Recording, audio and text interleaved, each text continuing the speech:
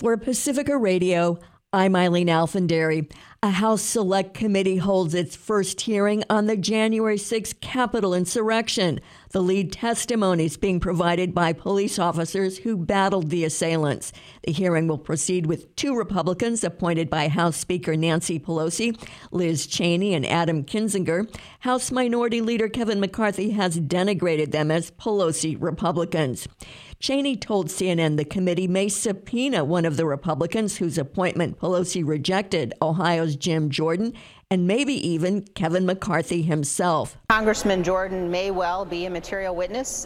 He's somebody who was involved in a number of meetings in the lead up to what happened on January 6th, involved in planning for January 6th, certainly for the objections that day, as he said publicly. So he may well be a material witness. We will, on this committee, follow the facts wherever they go. And that could include subpoenas for Mr. McCarthy and former President Trump? It could. Ahead of today's hearing, House Republican leaders gathered to accuse Pelosi of seeking to cover up what they charge were her failures to adequately protect the Capitol.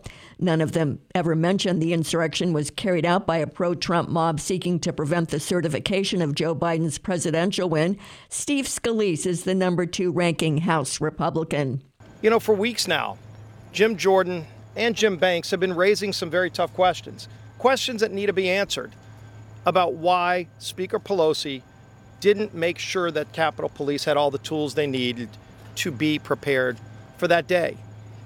Now, maybe because they were raising those questions, they got canceled by this new cancel culture that we see moving throughout the country, led by Speaker Pelosi and a lot of our socialist allies here in Congress, where they want to shut out voices that raise tough questions that they don't want to be asked or answered.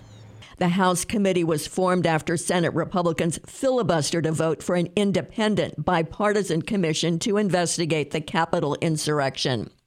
California is the first state in the nation to require all its workers be vaccinated or tested weekly for the coronavirus. Governor Gavin Newsom announced the new rule as the number of cases and hospitalizations in the state has begun rapidly growing as a result of the coronavirus. Christopher Martinez reports. Beginning next month, California will require healthcare workers and all state employees to get a COVID vaccination, or else get tested once or twice a week. Governor Gavin Newsom announced the new rule in Oakland. 246,000 Californians should be vaccinated. And if they're not vaccinated and cannot verify that they've been vaccinated, we are requiring that they get tested. The new vaccination mandate will also apply to about 2 million healthcare workers and workers at congregate facilities like long-term care, jails, and homeless shelters. He criticizes what he calls profiteers who are peddling misinformation about vaccines. We're exhausted by the Ron Johnsons and the Tucker Carlsons. We're exhausted by the Marjorie Taylor Greens. We're exhausted by the right-wing echo chamber that has been perpetuating misinformation around the vaccine and its efficacy and safety. We're exhausted by the politicalization of this pandemic, and that includes mask wearing that has been equated to the Holocaust. It's disgraceful, it's unconstitutional, it's unconscionable, and it needs to be called out. I'm Christopher Martinez. New York City Mayor Bill de Blasio says he will require all municipal workers to get coronavirus vaccines by mid-September or face weekly COVID-19 testing. That includes teachers and police officers. The move follows last week's announcement mandating vaccinations or weekly testing for public health care and long-term care workers. The Department of Veterans Affairs has become the first major federal agency to require health care workers to get COVID-19 vaccines. Whistleblower Daniel Hale faces at least 9 years in prison when he's sentenced today for leaking classified information about the U.S. drone and targeted assassination program. While in the Air Force from 2009 to 2013, Hale worked with the National Security Agency and the Joint Special Operations Task Force at the Bagram Air Base in Afghanistan. He helped identify targets for assassination.